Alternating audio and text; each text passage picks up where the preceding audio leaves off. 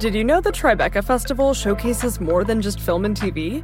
Tribeca's audio storytelling program, sponsored by Audible, is happening June 9th to June 13th in NYC. It includes premieres of new indie podcasts, plus exclusive live tapings of popular podcasts like Slow Burn, Criminal with special guest Melissa McCarthy, and Vibe Check with special guest Lena Waithe. Don't miss it. Get your tickets now at tribecafilm.com.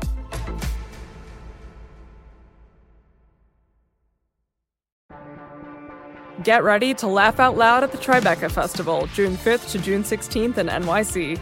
Experience hilarious talks, comedy specials, and feel-good films with your fan-favorite comedians like Hannah Einbinder, Judd Apatow, Neil Patrick Harris, Tig Notaro, and more. You have to be there. Get your tickets now at tribecafilm.com. Sometimes people ask me if I've watched that Kevin Spacey program, House of Cards, and what I say to them is that I actually find that program more believable having been in the job than I would have if I had never been in the job.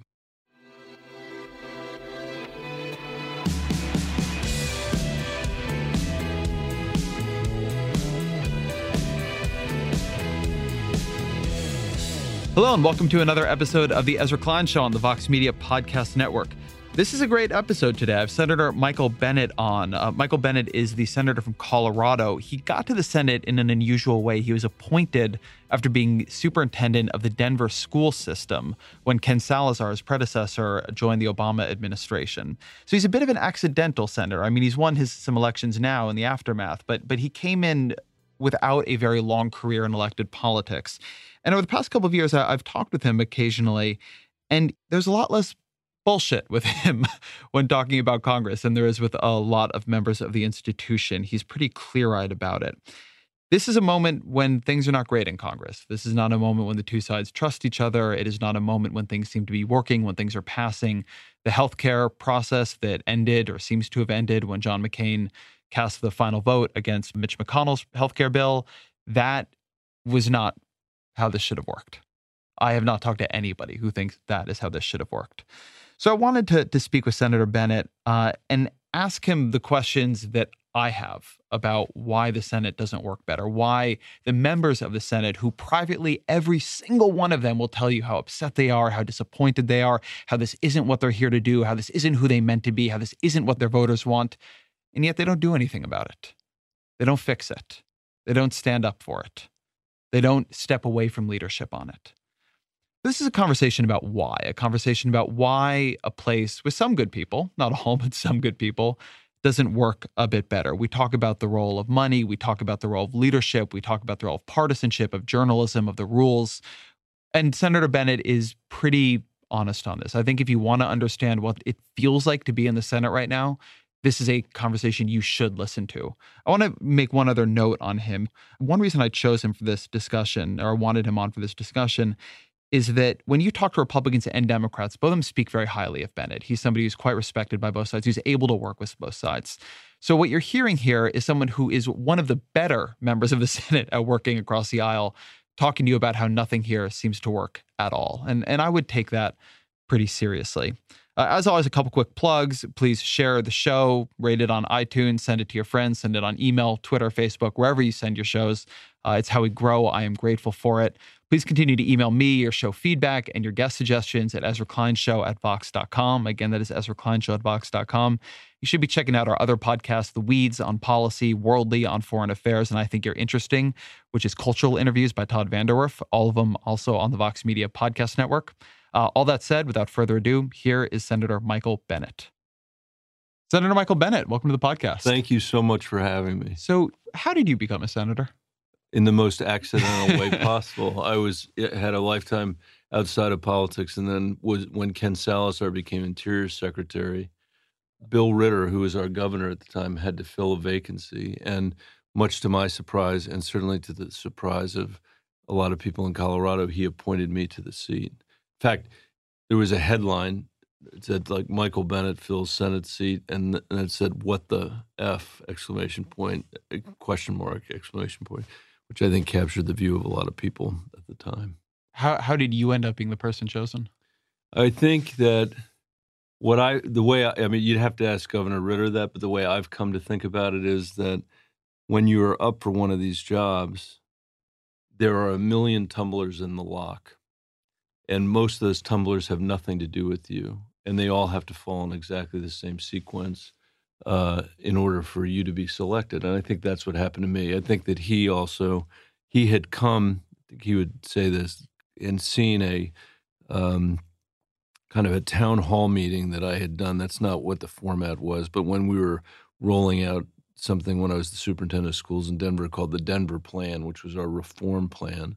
And I was almost literally being beaten to death by parents at a high school over the additional graduation requirements that we were creating as part of the Denver Plan. And those can be very hot and ugly conversations. And Bill Ritter was just accidentally there, and he saw it, and I know he never forgot it. That's interesting. So did you, before you became senator, did you have ambitions to enter elected politics? From time to time in my life, I was interested in it. My father had worked as a staff person on Capitol Hill for a long time, but I believed absolutely that moving to Colorado foreclosed that possibility for me. And I have friends who would attest to this, when I took the job of being a school superintendent, every person I knew who thought that maybe someday I should run for office said to me that that would be the end of my career, and certainly the end of any political career. And I believe that to be true as well. The reason I ask that is that, so we've talked on and off for a couple of years, and unlike a lot of people who get here through more traditional means and through climbing a ladder of different elected positions, you've had a checkered. You're a little bit more jaded about the Senate than most people in it who I speak to. It feels to me like you came here and looked around, and it wasn't quite what you expected it to be. It definitely wasn't what I expected it to be. Sometimes people ask me if I've watched that Kevin Spacey program, House of Cards, and they say, is it really like House of Cards? And what I say to them is that I actually find that program more believable having been in the job than I would have if I had never been in the job. Is that true? No, it's true. It's not about murders, or any of that kind of stuff. Well, that's what you would say. That is what I would say. I'm not going to tell you the truth. We're on the radio. But the sociopathic quality of this place at times and some of the folks here, that's real. And I actually think he does a pretty good job of capturing that. You know, one of the things I feel very lucky about is that I spent my life outside of politics before I got here. So I was in business for a while. This is shortcutting it, but I was in business for a while, and I was a school superintendent for a while. And I feel very fortunate to have the chance to bring some of that, what I learned in those jobs, to the debates that we have. You mentioned that a lot of folks here have spent their whole life running for political office. And I don't denigrate that experience. You learn a lot about yourself. You learn a lot about the country. You learn a lot about the people you're trying to represent when you run for office. But it's not the only experience that's valuable. And I think the fact that this place is full of people that have been doing that all their lives, among other things, makes it hard for people to reach compromise. I want to go back to the way you described House of Cards, what it got right. Because it's a pretty profound statement for a sitting U.S. senator to say that what House of Cards gets right is a sociopathic quality of people working in politics. Yeah. There's a gloss on politics, is one that I sometimes ascribe to, which is that it's full of good people trapped in a bad system. It's full of people trying to do right, but there are these outside groups, and there's money, and there's campaign finance, and people end up doing wrong almost in spite of themselves. And you're saying that it was at least partially your experience. You came in here and people were not motivated maybe by what you'd hoped. There like any human enterprise, there are good people. There are what one would think of as good people and bad people. I think that the business of politics revs up the sociopathic qualities that I'm thinking about. I mean, think about it. In every other walk of life, or at least the ones that I've been part of, you're part of an enterprise that requires the assistance of other people or the cooperation or collaboration of other people to actually accomplish something, whether you're in business or whether you're working in local government. That's the standard to which you're held, whether you're in business or local government.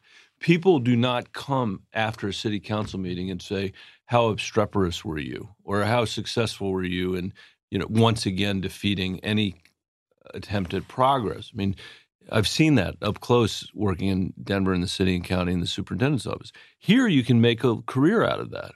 You can make a career out of going on the cable television at night and shooting your mouth off about how terrible everybody is on the other side and never accomplishing anything while the country drifts. And part of that also is, well, I'll stop there. But I mean, I do think that's, and I also think there's a weirdness about these political offices that are about the people that inhabit them.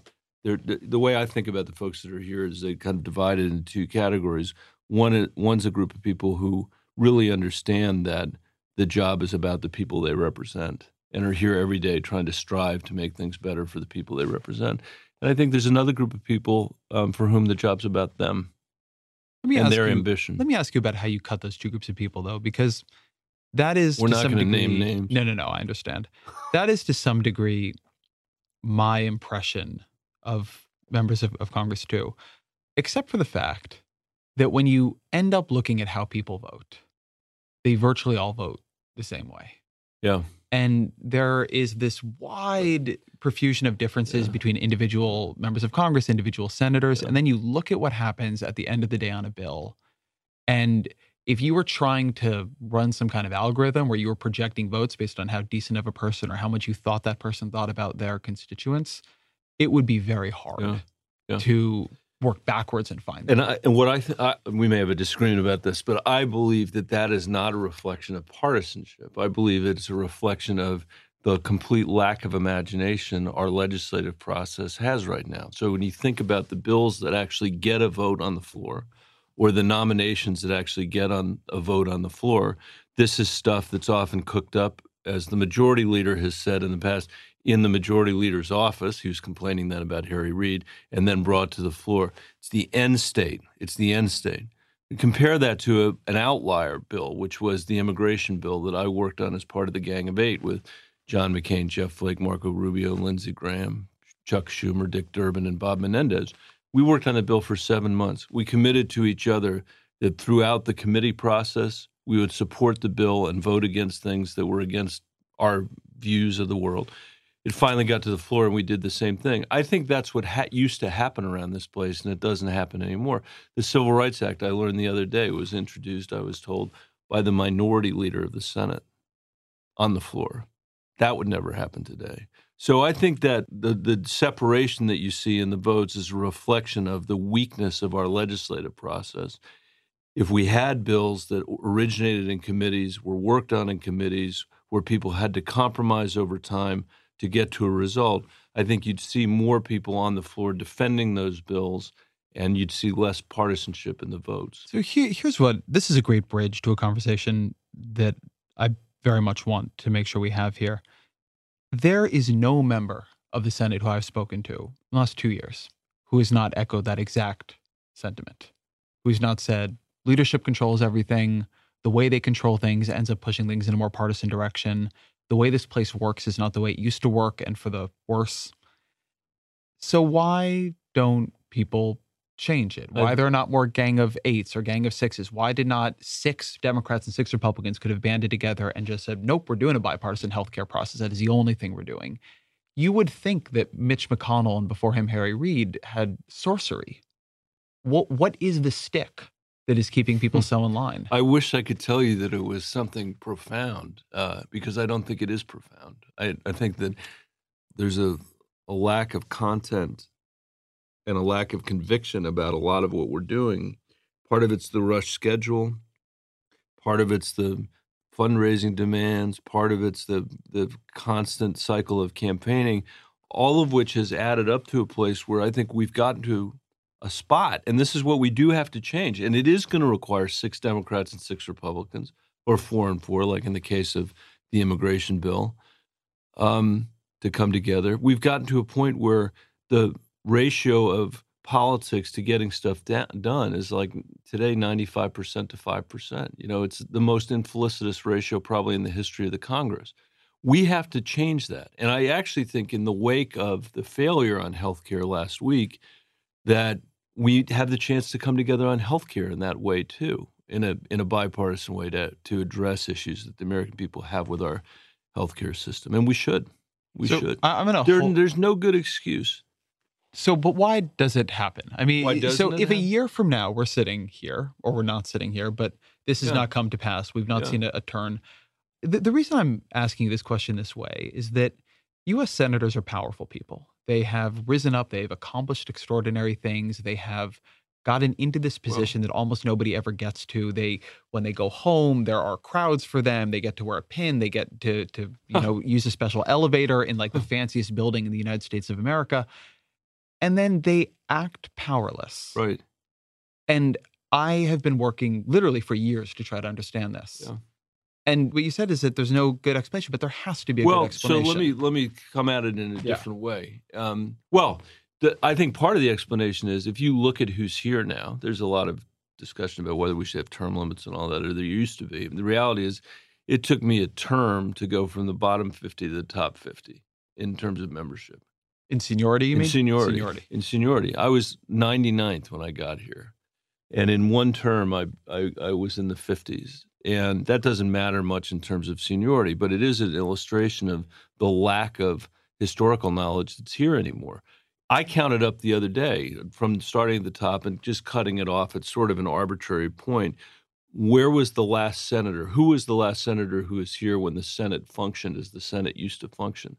And I cut it off at about 30. And we could have an argument between 25 and 30 as to whether the person is the right person, but it's clearly not somebody between 30 and 35. When did you put that date? I can't remember, but it was probably 4 years before I got here, and I got here in 09. So you're So it saying the was somewhere- Senate functioned sort of roughly correctly before 06. Yeah, somewhere in there. And what that means is 70 of us have never been in a functioning Senate and have never been in a Senate that worked from Monday to Friday, have never been in a Senate that used to work on Saturday, which in the 1960s the Senate did, have never been in a Senate where the committee chairs were the leaders. And none of this is excuse-making. It's an observation. I will say, I mean, the first term I was here, the job's changed since the advent of Donald Trump, but the first 6 years I was here, the record I wanted to compile for my reelection was a record of bipartisanship. And I was able to go home and talk about the Gang of Eight on immigration, to talk about the Elementary and Secondary School Act that Lamar Alexander very generously helped him rewrite with the other committee members in the Help Committee, to talk about the work I did with Richard Burr to reform the Food and Drug Administration. So there are things you can do. I mean, there are things you can do. But the big things, healthcare, an infrastructure bill, those have eluded us in the time that I've been Let's here. talk about the dynamics Climate, of by the way, climate. another one. Let's talk about And the can I- dynamics of big. No, Just please. one other observation about all this. It's also not a fair fight. And this is one of the things that I've had a hard time getting across to people, or maybe it's because I don't understand it myself. But when you have come to Washington and you think your job is to dismantle the federal government, the more dysfunction that happens here and the lower you can drive the approval ratings of the Congress, the more it suits your purposes.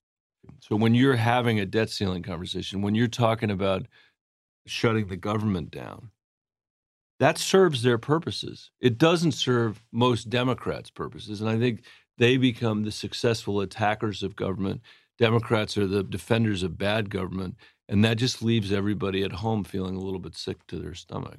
I want to put a pin on that because I think it's an interesting question how that has worked out for them right now. I think you're seeing a party that has not had a very high opinion of governing, realize that it maybe is harder than they thought, and they back themselves into a corner. But I want to go back to something you said about big things versus small things. My read of politics, my observation of politics, is that there are different rules for big and small things. That it's almost like physics, where you have like quantum mechanics and special relativity. And the small things, and I don't mean to say they're necessarily small, but the less public things, maybe we'll call them, things like FDA bills and that kind of thing. There's still the opportunity for bipartisanship there. There's still the opportunity for traditional processes there. Interestingly, the No Child Left Behind Reauthorization Act, I've always forget the name of it. Secondary School Act, yeah. That's a big thing that somehow never became a public thing. Right. And so it was able to go forward.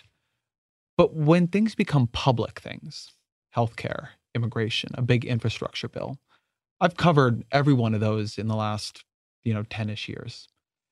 And at the beginning of every single one, I'm in the room with policy experts on both sides who can come up with things they both like better than status quo.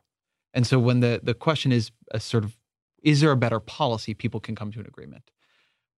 But if it's a big thing, it seems to me the question by the end is always who should win the next election. And I don't mean that in a narrow way. I just mean that if Donald Trump did get a huge win on healthcare, even putting aside the substantive ideological content of the bills, if Barack Obama was able to walk out with Mitch McConnell, Paul Ryan, and Harry Reid and Nancy Pelosi and say, look at this great bill, and everybody agreed, Democrats would get reelected. They would win more seats. If everybody said Obama did fix Washington, if Republicans let him fix Washington, they would lose their jobs. That is a really bad incentive for compromise. Right. Right. I do think the most animating impulse for people here is their reelection. So just to agree with what you're saying, but it's come to dominate everything to a degree that I think is unsatisfying to the American people and unsatisfying to most members of Congress. So we have to just stop it. If I had been advising Donald Trump, which I wasn't, but if somebody asked me, what should he do when he gets here, what I would have said to him is, you should write an infrastructure bill that's a big bill. Pass it through the House of Representatives without a single vote from the Freedom Caucus. Get a big bipartisan vote. Then bring it over to the Senate, pass it with a big bipartisan vote, and then you could go to the Rose Garden and do what Donald Trump yearns to do, which is be able to stand there and say, look, I was able to get something done that Barack Obama could never get done. He could have done it, but he allowed, once again, a minority of the minority to control the process. I don't think that is inevitable that we do that. I think you're right that in the end, we've caved in over and over again to the next election. But at a certain point, we have to stand up and say, what do we need to do for the future of this country? And I think that time is now. It's past time. It's past time. I want to pull back to this question of the underlying incentives of how this place works. Yeah. I think something Mitch McConnell in the Obama years understood very clearly is that there's something slightly strangely illogical about bipartisanship. It is a minority giving the majority some. Now you get something substantively, right? You get to be on the bill, you get your amendments considered. I mean, you maybe even get your name on it. But in some basic way, if the public looks and sees Washington working, they see bills getting passed, they see bipartisan majorities on those bills, that is a good thing for the majority to go with in the next election and tough on the minority. And for a long time when we didn't have highly competitive, particularly House elections, that seemed to work out okay. But one thing that does seem hard, even when you have people of good faith here, is that the way this place works is you're asking the majority at any given moment is asking for cooperation from the minority. And that cooperation endangers a minority's job. It means a minority maybe could not take back the majority. How do you overcome that? How do you overcome when people are right that to work together is to consign yourself to continuing to be out of power? I don't. In the end, the people that will decide these questions are the American people in elections. And I would never. Here's what I would argue about that, Ezra. I would never have, having said for years that Washington's priorities were out of sync with America's priorities, which I believe, at least in the Senate, I would never have recommended or imagined or predicted that Donald Trump would be the remedy for that. But I understand it. And I think what that partly was the public saying, we're just sick and tired of all of this. We're sick and tired of it. So we're going to put a reality TV star in charge. What I would hope is that people will say, we're sick and tired of hearing people that can't work together, who say they're standing on principle when they're not particularly principled, who can't find a legitimate compromise that's not about meeting in the middle. It's not about moderation, which is splitting the difference between two parties' bad or obsolete ideas. It's about having some imagination about what the future is going to look like and then legislating in that direction. And until we can set a standard of that, that was the reason, one of the reasons I wanted to do the immigration bill. The substantive reason was to help fix immigration. The Machiavellian reason was that I thought if we could do it on something as hard as that other people might say, you know what, we can do that on criminal justice reform. We can do that on infrastructure. Unfortunately, we never got the chance, not because the Senate didn't do it, but because the House didn't do it. So I agree with you that the equities run in the other direction, but I also believe that the American people have had it. Certainly people in Colorado have had it with people that are coming back and saying, I accomplished nothing. I stopped them from doing this. I blame them for who they are, and instead would like to see us give up a little bit of our shot maybe to win the next election in order to legislate on behalf of the American people. One of the tensions in this seems to me that there is one way of looking at politics, where what you want is bipartisanship, what you want is compromise, what you want is to see the stakeholders around the table, working on things together. And another where what you want is purity. And Americans, to some degree, it feels to me, flip a little bit between these two ideas. So to go back to your gloss on Trump and why he got elected, I sometimes think about Obama and Trump as offering a kind of continuum. Obama comes in and says, you're tired of things being so angry, so divisive, so partisan. I'm going to bring people together. It's not going to feel like this anymore. That doesn't quite work out.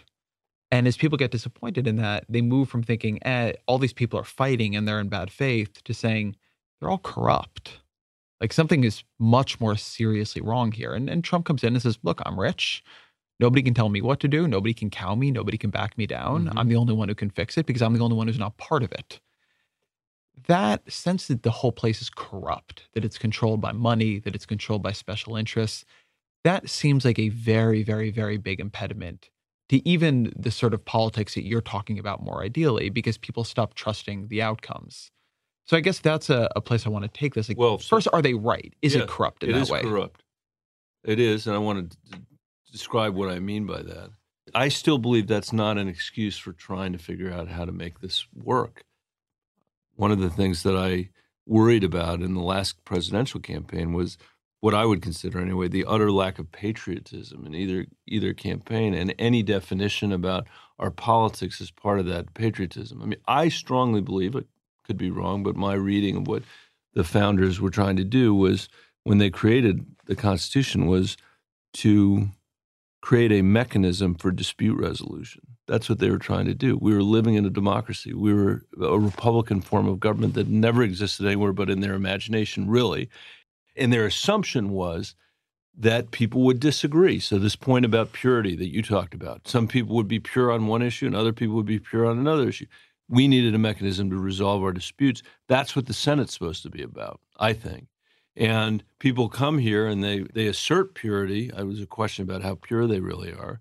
But at a certain point, you got to get the work done. I think the founders saw that. And in our time, we're not seeing that. There is not a moment where people say, let's put the public interest above our party's interest. Let's put the public interest against our own, above our own political interest. There hasn't been. I hope there will be. Can I talk about the corruption point? Because I think this was the fundamental flaw in the Supreme Court's decision in Citizens United, where they imagined a world of quid pro quo corruption. By the way, on this point, I used to say in Colorado that reading the majority opinion in Citizens United was like reading a seventh grader's government paper, except I then have concluded that's insulting to seventh graders, so I don't say it anymore. But it's so childish. And on corruption, they imagine a world of quid pro quo corruption. Ezra Klein gives Michael Bennet $5,000, and I go write a bill for Ezra Klein. And they said, well, that's corruption, so we punish that. The concern must be with the appearance of corruption, not actually corruption. And should we erode the First Amendment right of billionaires to give money to the system just because of the appearance that I will go do something because you give me money? They totally missed it. This has nothing to do with the appearance of corruption. It's actual corruption, but it's a corruption of inaction, not a corruption of action. It's a corruption that says, I'm not going to introduce that bill or have that debate or go on the floor and talk about climate change, just pick that, for fear that if I do, in the next election, some billionaire is going to drop $30 million in my race, and nobody's going to know that I was ever here, and that will be the end of me.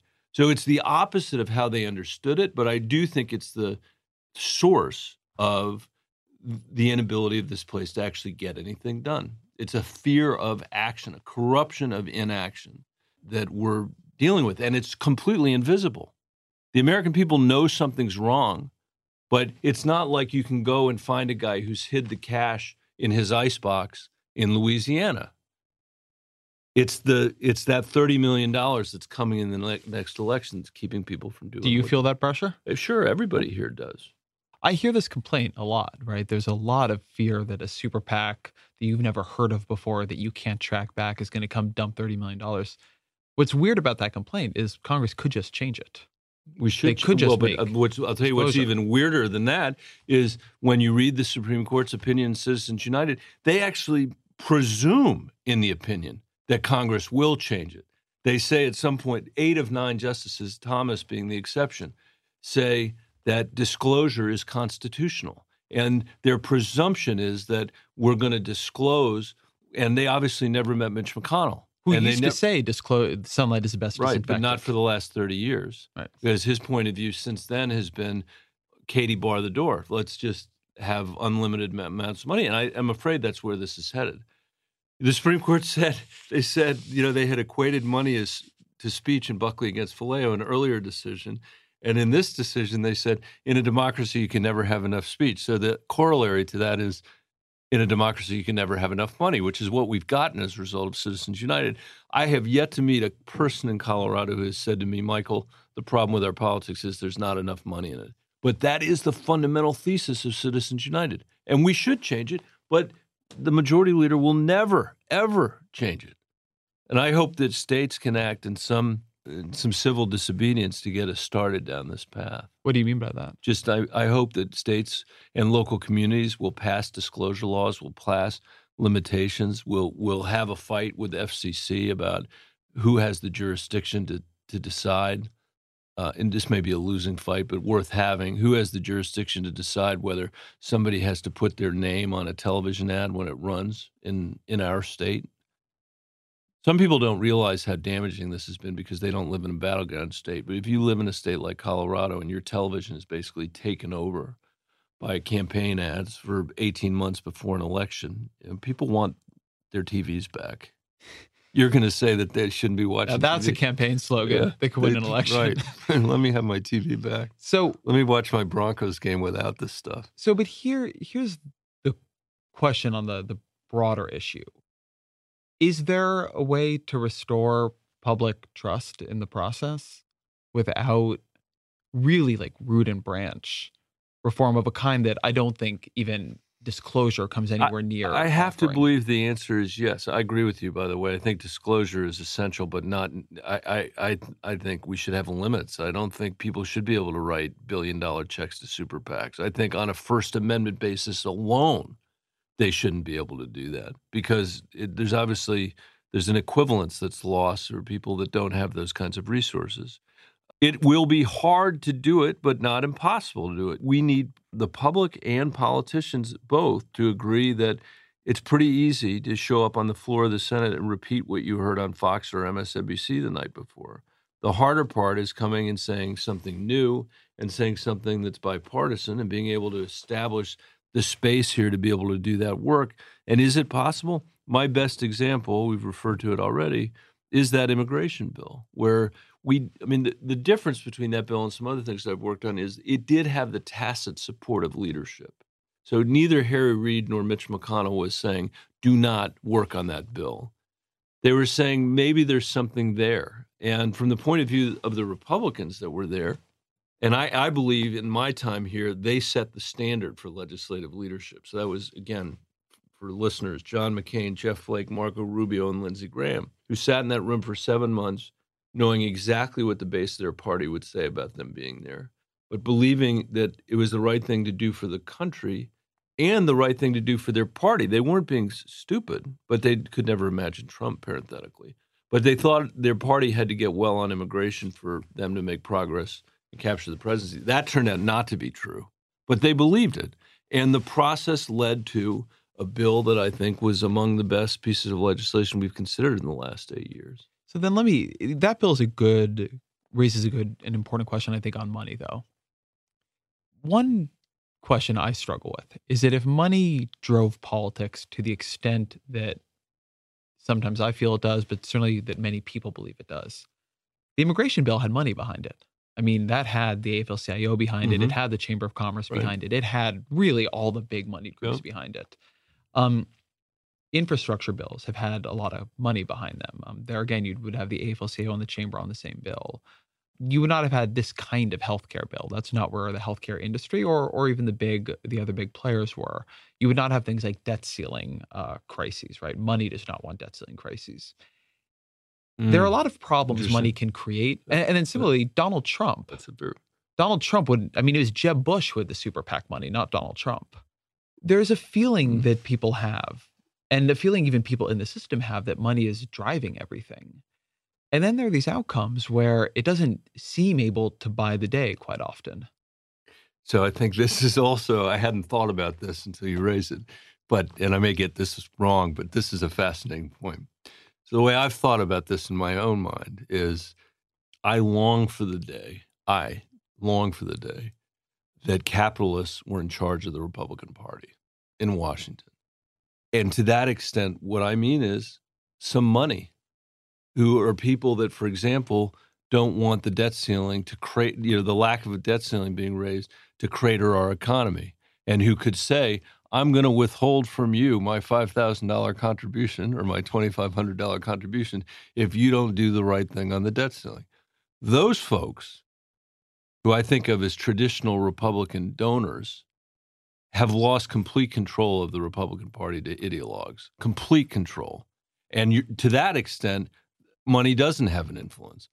But to the extent that people that are willing to contribute to super PACs, which are not necessarily those people that are saying, I'm going to withhold a $5,000 check, or our investment bank is not going to have a fundraiser for you next time, those aren't people who write checks to super PACs. And the people that do write checks to super PACs in general are far more aligned with the ideologues than the more traditional donors that you're talking about. I've never thought about it that way, but I do think that is the distinction. There's another piece of this, which I think is interesting, which is that there's a lot of evidence that small donors are very, very, very ideological. So sometimes when people think about what would be a better system, they think, okay, what if we got the big organized corporate money out and we moved all the way to small donors? But the people who are really good at raising money from small donors tend to be the highly ideological members of the two parties. So I'm curious how constraining you feel that is, how constraining the fact that this is reaching back for an old example, but when Joe Wilson yells, "You lie," that's a great fundraising email. There seems to be a pull there, even within a more pure form of fundraising, to make a lot of controversy, to be somebody who is exciting, but is not sort of a compromised politician is not going to raise money from those groups. That's absolutely true, and it's absolutely you're right, and it's the other side of the coin. I mean, it's the other side of the corruption coin. I'm not saying it's corrupt in the same way, but I will say that that the slogans animate lower dollar fundraising in a way that Compromise with Richard Burr does not. And I often think to myself, I'm not that great a politician, because it is hard to be able to get people's attention on solutions. I think people want solutions. But in terms of who's willing to write a $5 check or a $10 check, it's often people that have the strongest kind of partisan feelings in the debate.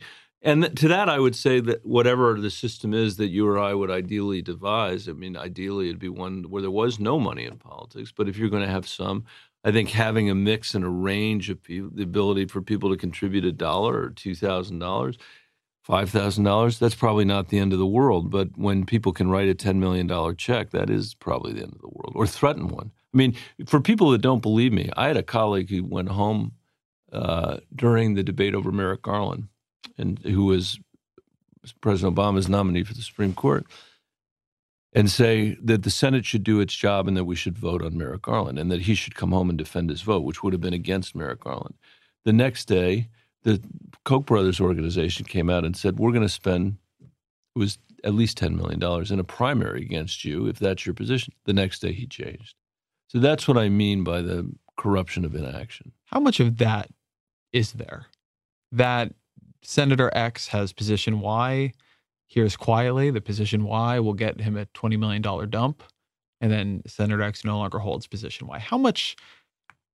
It's the only thing that explains to me why, it's the only thing that explains to me why there's not a single Republican member of the Senate who purports to believe that climate change is real or that humankind is contributing to it.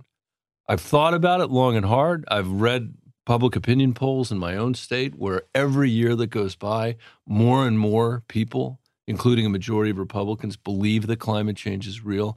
Everybody I know who's in a position of influence in the state of Colorado, whether a Democrat or Republican in general, believes that climate change is real. Yet there's not a single Republican who sees it in their interest, their self-interest, to say nothing of the planet's interest, to say, I believe it's real. And I think that's the threat that people are facing here. You have good relationships. You're known for having good relationships with your Republican colleagues. Do you ask them that? I have asked them that. Yeah. Have you gotten an answer that you found persuasive? No. And the reason I asked them was that some folks who are strong environmentalists in Colorado asked me to have some conversations with them last year on this very question, and I did. People in private will say they believe climate change is real. They won't say why they're not saying that publicly. One of the things that I wonder about with just human beings in general is cynicism is a hard emotion to hold. Feeling like you are saying one thing, but you believe another. Not impossible, not that nobody does it. But how much of what we see is that kind of cynicism, that kind of, I believe climate change is real and it's a threat, but I'm not going to say so because the Koch scare me, versus how much of it is motivated reasoning, which is, think climate change might be real, might be a threat, probably is. But, now that I see all the political incentives arrayed against me, some of these other arguments are starting to sound pretty persuasive. Maybe, look, there's doubt about all science. Shouldn't we just have the conversation? I think we are at a point where our political process is exhausting the American people with the kind of cynicism that you're just talking about.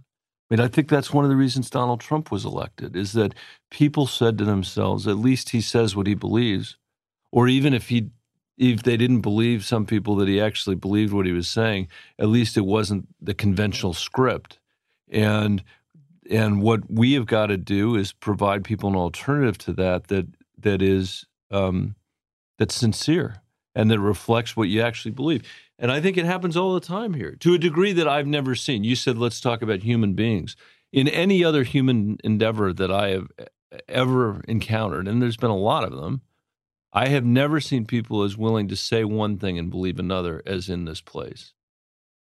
Jeff Sessions was a classic example of that when he was in the Senate on immigration. He knew better about a lot of the things that he was saying, but he would go down the floor and just say it. There are others that will do that as well. How else could you possibly sustain the health care bill as long as they did? The bill that did exactly the opposite of what they said that it would do. They know better, most people. So to me, the health care bill was a crazy-making thing to cover. There are things where you can argue, you can shade, you can say, oh, I meant it this way. But in some ways, I thought the process complaints versus a process they chose was, I don't know how to cover some of these folks in the future. Like, I spent so much time after Obamacare hearing Republicans tell me about how, Senate Republicans, how terrible the process was. There wasn't enough debate. They rushed it through. How could Democrats have passed an unpopular bill over the disagreements of the public? Why didn't they use regular order? And then every Republican signed on to a process with no hearings, with much less time for a much less popular bill. And of 51, 48 voted for some final product within it. How, after that, do you believe any of the signals that your Republican friends say? How do you listen to Mitch McConnell, who gave this whole speech about regular order before he took over, and then did this? On the floor last week, he said that if a bill went through with just one party's votes and none of the others, and it was written in the majority leader's office in secret, that it might be the case that the American people don't actually support the bill, and therefore we should set it aside, which is, of course, what just happened here. I really worried. Things are much worse today in many ways than when I first got here, which was 8 years ago. And I am really worried, and you and I have talked about this before, and you're less worried about some of it than I am, but I really am worried about the devolution of rules and customs and things that make political life somewhat predictable. And we've eased into this world of whatever I'm going to do is whatever I can get away with. There are no norms left anymore. If you can hold up Merrick Garland for a year, do it. If you can write a bill and not actually put it on the floor of the Senate, turns out you can't do this for the moment, but at 10 o'clock at night, the night we're actually voting, do it. That's not the way this place should operate. We should agree on some set of rules that cabin the ability of both parties to be able to go off and do what they want. Having said that, I just have to say another thing. There is not an equivalence between the Obamacare process and this process. No. The Affordable Care Act had something like a year and a half of process, countless committee hearings. Over 150 Republican amendments were adopted in the committee process. I did 60 town halls in Colorado, many of them in tiny towns, in places where people hated the Affordable Care Act at the time. It would have been like going to Boulder today and defending the Republicans' bill. That's what I was doing in 2010 when people were yelling at me, read the bill, read the bill. There was none of that this time. And it drives me nuts because the same critics of the process the last time are the ones that invented an even more terrible process this time. So back to the point you were just making about norms and rules and institutions. This is somewhere where I have complicated thoughts, as you've mentioned. You and I have talked about them before, but at its core, it seems to me, the Senate is an institution that has rules and norms that we are seeing on a daily basis now are built for another era in politics. That we saw, I think, in the Obama era, that it is norms of cooperation that are built for an era when cooperation is something that politically the minority is willing to offer. I think we're seeing in this era that there are, and we saw it in the Obama era too, that there are just norms about whether or not things get voted on, how move forward, how much delay the minority can do. The Democrats have been doing a lot of delay on nominations of late. And it sometimes feels to me that when people, it's not like what I want to see is all the rules taken away.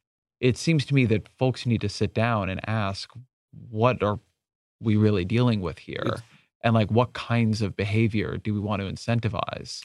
Because just having rules that get broken or that lead to nothing happening, it's not great either. Well, it also, I think, it's a real tension, and it used to be said around here that that the problem was there was a problem of reciprocity, and you would behave, the Democrats would behave badly, and then the Republicans would behave badly, and then the Democrats would behave badly in retribution for what the Republicans had done.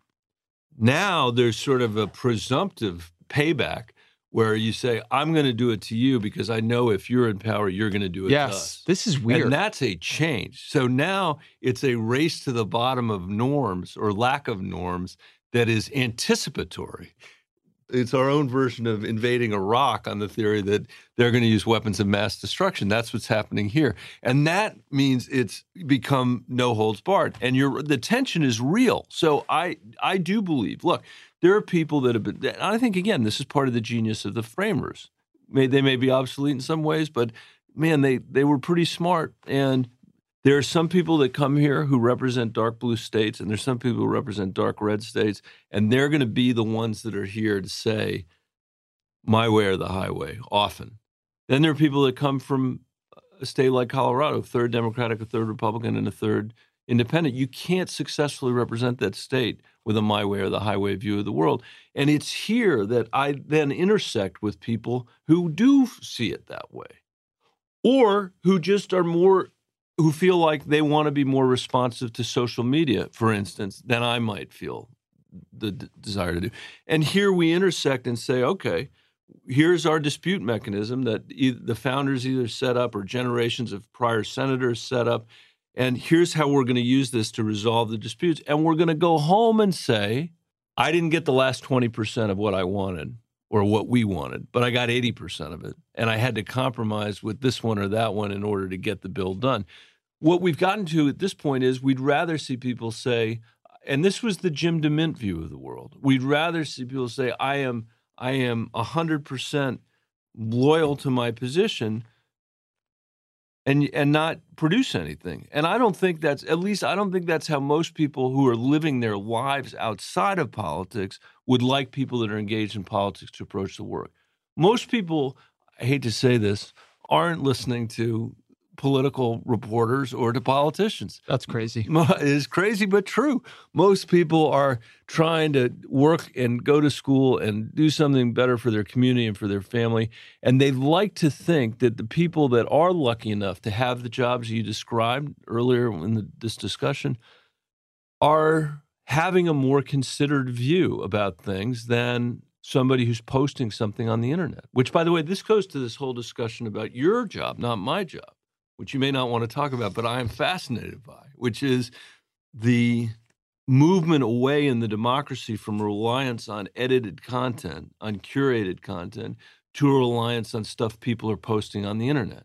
And now we're at the point where the president of the United States, on almost a daily basis, goes out of his way to denigrate edited content. None of this stuff, the money, the rules, any of it, I think all that pales in comparison the ability of there being a norm about the importance of curated content in people making decisions in this democracy. Another way of saying that in shorthand, and this is going to get me in trouble with a lot of people who are going to say I'm a Luddite, but I probably already said enough to get that reputation. If Walter Cronkite's reading us the news at night, there's no way Donald Trump survives the Republican primary, much less wins a general election. Would never have happened. He would have been a marginal political figure, I think. Why do you think that's happened then? I think it's happened because we have had a technological revolution in this country that has many, many, many positive attributes, but one of those is not substituting social media for good judgment. And I'm not saying that social media can't someday provide it. In fact, I hope that it will, because otherwise I think we are doomed. I don't see a way out of this race to the bottom unless we can find a way to organize on social media for productive purposes. What do we want the country to look like 50 years from now? What do we feel about the fact that we're not even maintaining the roads and bridges our grandparents built for us while the Chinese are building trains all over Asia? What do we think about all that? Instead of just trying to govern between tweets and commercial breaks on the cable television at night, which is kind of where we are today. You know, what seems to me to be happening in that space, and it's been happening for a long time, right? It's not just a social media age thing, is that media, what you might call nonpartisan, or what my colleague Dave Roberts calls transpartisan media, something like the New York Times, has been absorbed into tribalism. Mm-hmm. And the thing that Trump in particular and the people around him, but to some degree the Republican Party for a longer time than that, has been trying to do is not to discredit something like the New York Times factually. Even calling it fake news, it's almost not there for you to believe that. It's to say what side it's on. It's to make it one side of a fight and not the side you're on. And something that Trump always struck me as being able to do was make his stance against media a culture war issue. Mm-hmm. That media Right. were elites. They were Right. cosmopolitan. They're in Right. big cities. It's Right. blue. Right. And that was very effective and seems to me to be something that, while a lot of Republican senators read, almost all of them, I think, read the Times, the Post, etc., they very much engage in that. I think there's a few, the one place I'm differing with you a bit here is, I don't think the issue here is edited content versus not edited content. We put a lot of effort into editing at Vox. Like, I appreciate that. But there's always been the capability to believe things that are wrong. And honestly, the media at times can, within its own editing, do a very bad job telling the truth, like on climate change, like on the Iraq war. But what has changed, it seems to me, or has accelerated, is the idea that if you are Red Tribe, you are supposed to believe Fox News and Breitbart and X and not these other things. And almost irrespective of the truth, if you just begin to split the informational universes that sharply, you end up in a place that becomes pretty dangerous pretty quickly. Well, so I'm going to disagree with you about the edited versus not, because Well, it's because your brother's an editor. Well, it's not, yeah. But with apologies to him, because he can represent himself on this stuff. But if I think about when I was superintendent of the Denver Public Schools, that was not, and so just taking partisanship out of it, taking Washington out of it. Think about when I was superintendent. There were then 2 daily newspapers in Denver. The Rocky Mountain News, which tragically is no longer there. It was run by a guy named John Temple. And the Denver Post, which was owned by Dean Singleton. On a daily basis, those papers had to keep each other honest about what they were reporting. And the editors of those papers had to make sure the reporters were doing the jobs they were sent to do. And in the case of what we were working on in the school district, which was extremely controversial in a lot of ways and different from what had happened before, it required them to approach their journalism in a different way as well. I shudder to think what it would be like to work in that job in a one newspaper town. So that's one reason why I think that edited stuff is important. Having said that, I agree with you about the partisan stuff, but I think it's not an actual reflection of what the New York Times or the Wall Street Journal is trying to do. I read the Wall Street Journal yesterday cover to cover, and I won't speak about their editorial page for obvious reasons, but their newspaper, I didn't have any trouble reading what they were saying about Venezuela or about the healthcare bill, or I had no trouble believing what they were trying to say was true, which is not also the same as saying journalists are infallible. I would never say that either. That's not my point.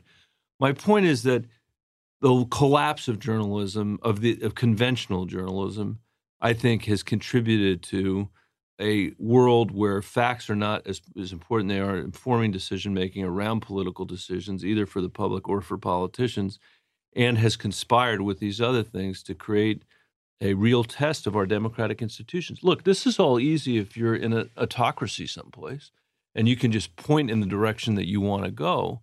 That's not the way our system works, nor should it work that way. But if it's not going to work that way, we have to step up in the 21st century. I quite agree, not with 19th century norms or 18th century norms, but in the 21st century and say, how are we going to better manage this democracy? And I think incumbent on people in jobs like mine is to be willing to go home and get kicked in the teeth every now and then by the people that are your strongest allies because you have a disagreement on the facts. There's too little of that happens now. And my final point on that would be, it's not for me. It's one thing for Democrats to criticize Republicans and Republicans to criticize Democrats, but it's quite another thing for a Democrat to be willing to go home and say, on this point, I disagree with my party. On this point, as a Republican, I disagree with my party, and I disagree with what the president's saying about this or that. We need more of that. We're not having that. What is the last time in this Senate you saw something you thought that worked? That was a functional process. And what were the qualities that it had? The two examples. One was the immigration bill. I won't bore you with that, except to say that it was 8 months in private and then a whole committee process through the Judiciary Committee with hundreds of amendments, or at least more than 100 amendments. But then was stopped from ever getting a House vote. It was, but in here it worked. Here it worked.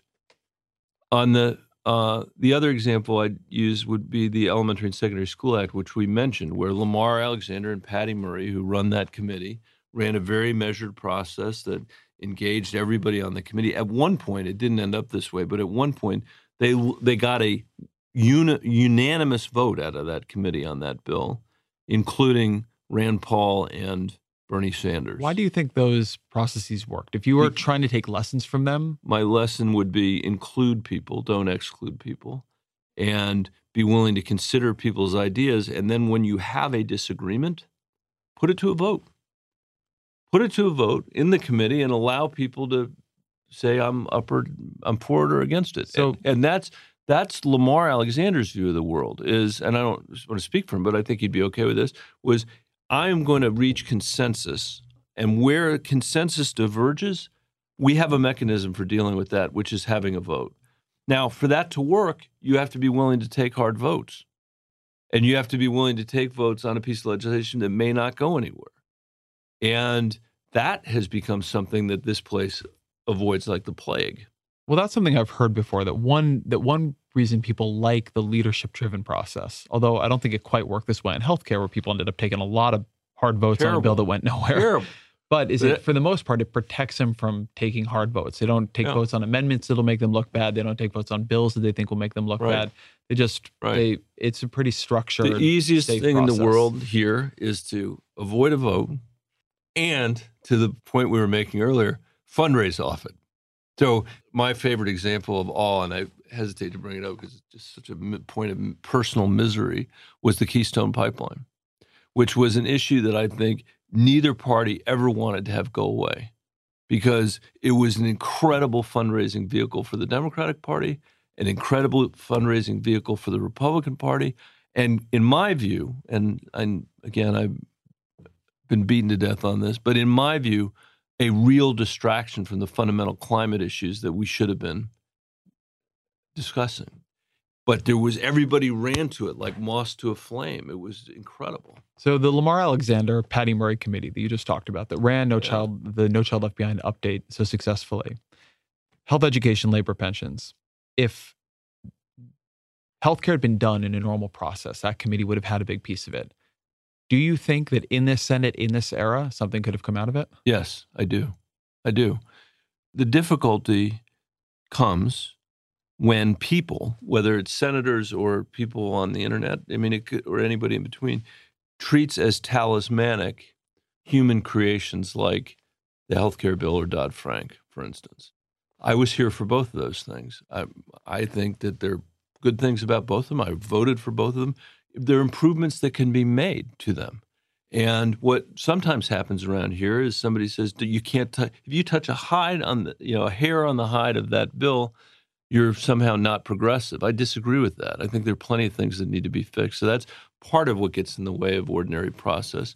The other thing in the case of healthcare was the Republicans had lied so much for so long to their base about what the Affordable Care Act actually did, what the origins of it were, and what corrections to it might be, that they were left in a position where they had no starting point on legislation, that anything would be a capitulation to the Bolshevik socialist takeover of the United States of America by the people that voted for the Affordable Care Act. That, in that precise example, I think would have made it very hard for us to make progress. Now that the Republicans have been shoved a stake through themselves on this, I do think we have an opportunity to sit in a bipartisan way in that committee in particular and start legislating. That's a good bridge back to something that we began talking about with the Republican Party quite a bit ago, which is they spent a long time in a stance of not just opposition to the Obama administration, but opposition to basic formats of government, basic modes of governance, opposition to a lot of ideas within the Affordable Care Act that they had once supported, a position on the Affordable Care Act that I think ended up biting them when they had made it sound so terrible, yet they couldn't come up with a bill that seemed to cover more people for less money. In recent weeks, Ross Douthat at the New York Times, Jeff Flake, and this Senator Jeff Flake from Arizona, you've begun to hear Republicans saying, we did not build a party that can govern. We built a party that could win. We did not build a party that can govern. Is that why? Is that part of their problem? Or is this just about Trump and disorganization and chaos? I don't think it is just about Trump. I mean, presumptuous of me to say, because I'm not a Republican, but I do represent a lot of Republicans. As I said, my state is the third Republican. I think that national Republicans have been coloring so far outside the lines of what is conventional American political thought, including conventional Republican political thought, that it has made it impossible for them. It has made it impossible for them to govern. And I don't think it's just about Trump. And if we can't find a way to overcome it, it's going to be very hard for us to pass things like an infrastructure bill around here, which used to be a fairly common piece of work. But if you don't believe the federal government should be building roads or helping fund roads, out of your sense of what the founding fathers did, it's going to be very hard for us to have a conversation about that. I wanted to talk about House of Cards for a couple minutes before we're wrapping this up, because you talked about... I haven't watched the last season, so... nor have I. Okay. But you talked about the way it gets some level of sociopathy right. The thing that always strikes me about it is how comforting a vision of politics it is in some weird way. Now, it's a comforting vision of politics yoked to pretty evil characters. It's a vision of politics in which people are highly competent, which they're highly planned, in which their plans, these sort of like 4, 5, 6, 7, 12-step strategies end up playing out. And the thing that has struck me so much since becoming a reporter in Washington is how unplanned everything is, how much people are always scrambling, how poor their information is, how reactive they are. I remember when I was 22 working here and beginning to just, interview members of Congress and senators and having them ask me what I was hearing. And at first I thought they were being polite, and I realized, no, they just are completely out of their own information loops. I assumed they knew everything, but in fact, they knew very little. And you see that now today. That feels to me like a bigger part of this than we give it credit for. It really does not feel to me like people know what they're doing and have a strategy for it, that everybody is just trying to keep up, and that it's a much less planned out process than, say, the way you would run a business or the way you might run a school system. There's just much more chaos and scrambling than people give it credit for here. You wouldn't run anything like this. You really wouldn't. I mean, think about A business, certainly, you wouldn't. I think about the city and county of Denver, where I once worked before I was superintendent. And we have had 4 mayors in a row, each one very different than the last, but each highly competent, and each who has put an important mark on that city, so much so that we have, as a state, the lowest unemployment rate in the country. We have in Denver a light rail system built over the geography the size of the state of Connecticut. We've got transit-oriented development that we would never have imagined 20 years ago. And that's the result of a bunch of people coming together to work together in ways that actually enhanced the private sector's ability to do what they needed to do because they were able to plan and be part of that public vision. That's the opposite of how anything gets done around here. And look at the healthcare bill. There is not a person in the Senate that believes that Donald Trump knew or cared what was in that bill. Not a person. So you think about your example from House of Cards. They may not have cared exactly what was going to be in the bill, but they would have known that you had to move from A to B to C to D and who you were going to influence along the way. It may be a particularly egregious example, and I will accept that because Donald Trump is a particularly egregious character in all of this. But the idea that the President of the United States, before repealing something of that consequence, would not know what was in it or care what was in it or wonder whether it was in any way responsive to the arguments he had made on the campaign trail is staggering. To be fair, nobody knew healthcare could be this complicated. Yeah, I know. I read that somewhere. Amazing. I'm going to sound like I'm holier than thou. I'll just say, out of the box, my biggest mistake being here was voting to change the rules when Harry Reid changed the rules. On the filibuster. On the filibuster. Okay, so I'm going to take my medicine. That was my biggest mistake. But I do think we have become too tolerant of a set of behaviors here that we would not accept for the people that work in local government, county government, in the business down the street. Donald Trump went with a resume in hand up and down 17th Street, which is our equivalent of Wall Street in Denver, Colorado, looking for a job at a bank or an insurance company. There's not a single person that would hire him. Not a single person. And yet he's president. There are people we send back to Washington every year who have been here for 30 years and can't say one thing they've gotten done and say it honestly. We shouldn't be sending those people back here. And we should be accepting, I think, self-interested to say it, the possibility that from time to time, there are going to be disagreements between people we send here and their own party. But isn't there a way though that Trump is, I think on healthcare in particular, Trump, who you're right, knew nothing about it, didn't bother to learn anything about it. But he's also a bit of the easy example because one of the things that surprised me about how this healthcare process went is a degree to which in a less public, less offensive, less Trumpian way, that was true for the overwhelming majority of Republican senators. There was a move to vote to go to debate on the bill before they knew what was in the bill. It was literally not possible to know what was going on in the bill because nobody knew what the final bill was going to look like. And, it ended up failing. Nor had it been scored by the congressional budget. And it ended up failing by one vote. But through all of that, it seemed like there were 40 Republican votes for legislation that I don't know a single Republican who thought that legislation was well crafted or thoughtfully crafted or had been properly vetted. I don't know a single Republican who thought that if we implemented it as it was, it would have made the system a lot better.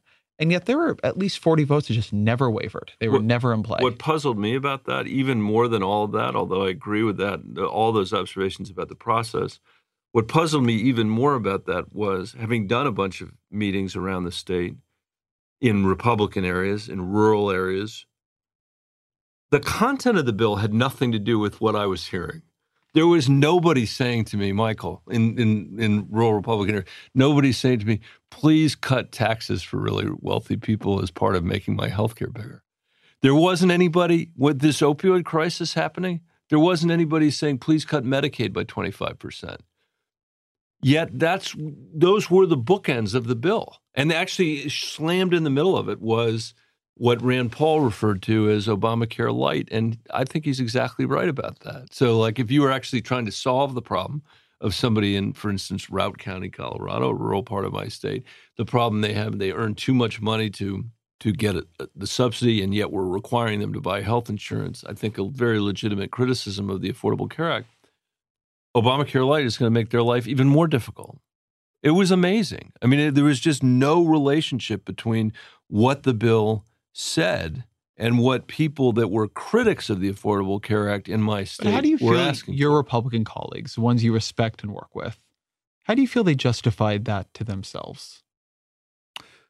I think probably a combination of this was, we have made a promise for 7 years that we're going to repeal Obamacare. Let's set aside, well, if you were going to repeal Obamacare and you were going to put something better in its place, which became the Trump standard, you might have crafted something like that. Now, in fairness to them, to the Republicans, Trump changed the whole debate. So if the earlier critique of Obamacare was simply too much government on our health care, you could have a principled approach to the Affordable Care Act that was about withdrawing the federal government from health care, not necessarily about making the American people's health care better.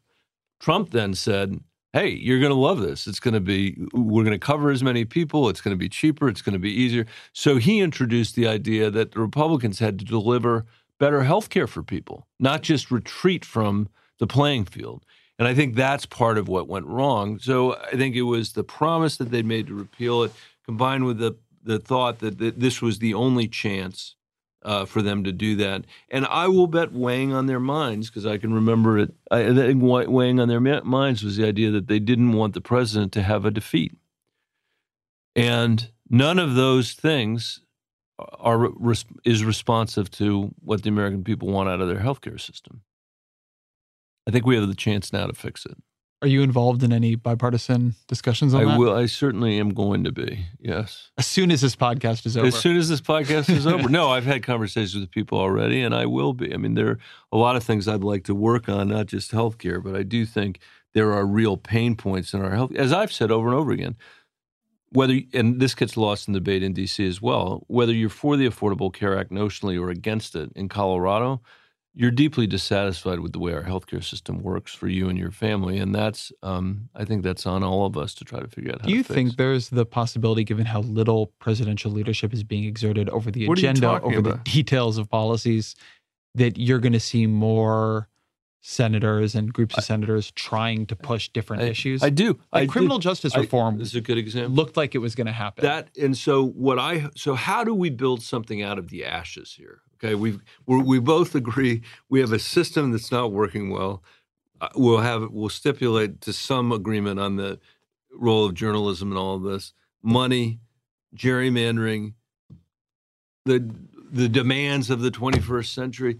Somehow, and now Donald Trump is our president. Okay, I don't think there's a lot of downside from that. So how do we rebuild something from the ashes? And what I would say is, let's take the example of the healthcare bill, which needs improvement. We now have a live example of how not to do it. And by the way, that's amazing too, the fact that they couldn't get a majority. You talked about how hard it was to get, or might have been to get 40 votes. But the fact that you're going to argue that you should repeal something for 7 or 8 years, and then you write a bill so terrible that you can't get it passed is an amazing feat in of itself. But how do we build something out of the ashes? Let's rebuild trust by working on this stuff, and not in a Pollyannish way, but in a way that is just our job. I mean, I think it couldn't be in better hands than Lamar Alexander's hands or Patty Murray's hands. That's where it should have been to begin with. All right, let me end on the question that we always do. What are 3 books you've read that you've liked, that have influenced you, that you'd recommend to the audience? Recent ones are, I won't remember all the authors' names, but Evicted, which won the Pulitzer Prize. Matthew Desmond, which is just an incredible book about the difficulty poor people have keeping a house over their heads. And I had some sense of that when I was superintendent of schools, but the description of people living in Milwaukee that are just trying to keep a roof over their heads, to say nothing of educating their kids, feeding their kids. I think it's an important book also because there was a report the other day that said that if you earn the minimum wage in the United States, there are no counties in America you can afford to rent a 2-bedroom apartment without consuming more than 30% of your income. 12 counties where you can rent a 1-bedroom apartment.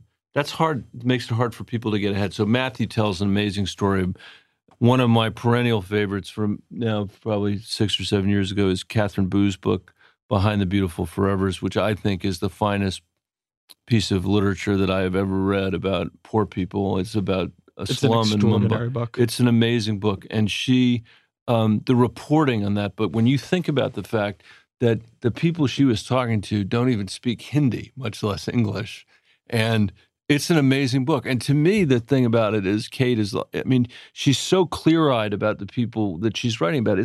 She's not sympathetic. She's not unsympathetic, but it is a clear-eyed view about the ability of human beings to strive to overcome adversity. And even though it's a very depressing book in a lot of ways, it does give you hope that in the end, that there's enough human spirit that we're going to be okay. Another book that I recently read was Edward Luce's book about the retreat of Western liberalism. Oh, what do you think of that? I think it's an interesting book. I think it's a well-written book, and I think that his send-up, among other things, of Davos and kind of the Davos class and the Democratic Party's lack of success in replacing the old Democratic Party with something that's actually compelling to people, among other people, the Trump voters. I think that was an interesting analysis. You and I talked about Sam Quinones' book about the heroin epidemic, Dreamland. Actually, not just the heroin epidemic, the opioid epidemic, prescription drugs and heroin, and how those have conspired in this country. Those are all good books. Senator Michael Bennet, thank you very much. Thanks for having me, Ezra. I really appreciate it. Thank you to Senator Bennet for taking the time, to all of you for listening. Thank you to my producers, Jillian Weinberger, Peter Leonard, Bert Pinkerton, to the nameless engineers here at the Senate who do not want credit for helping us in this interview, but they've been very kind. The Ezra Klein Show will be back next week.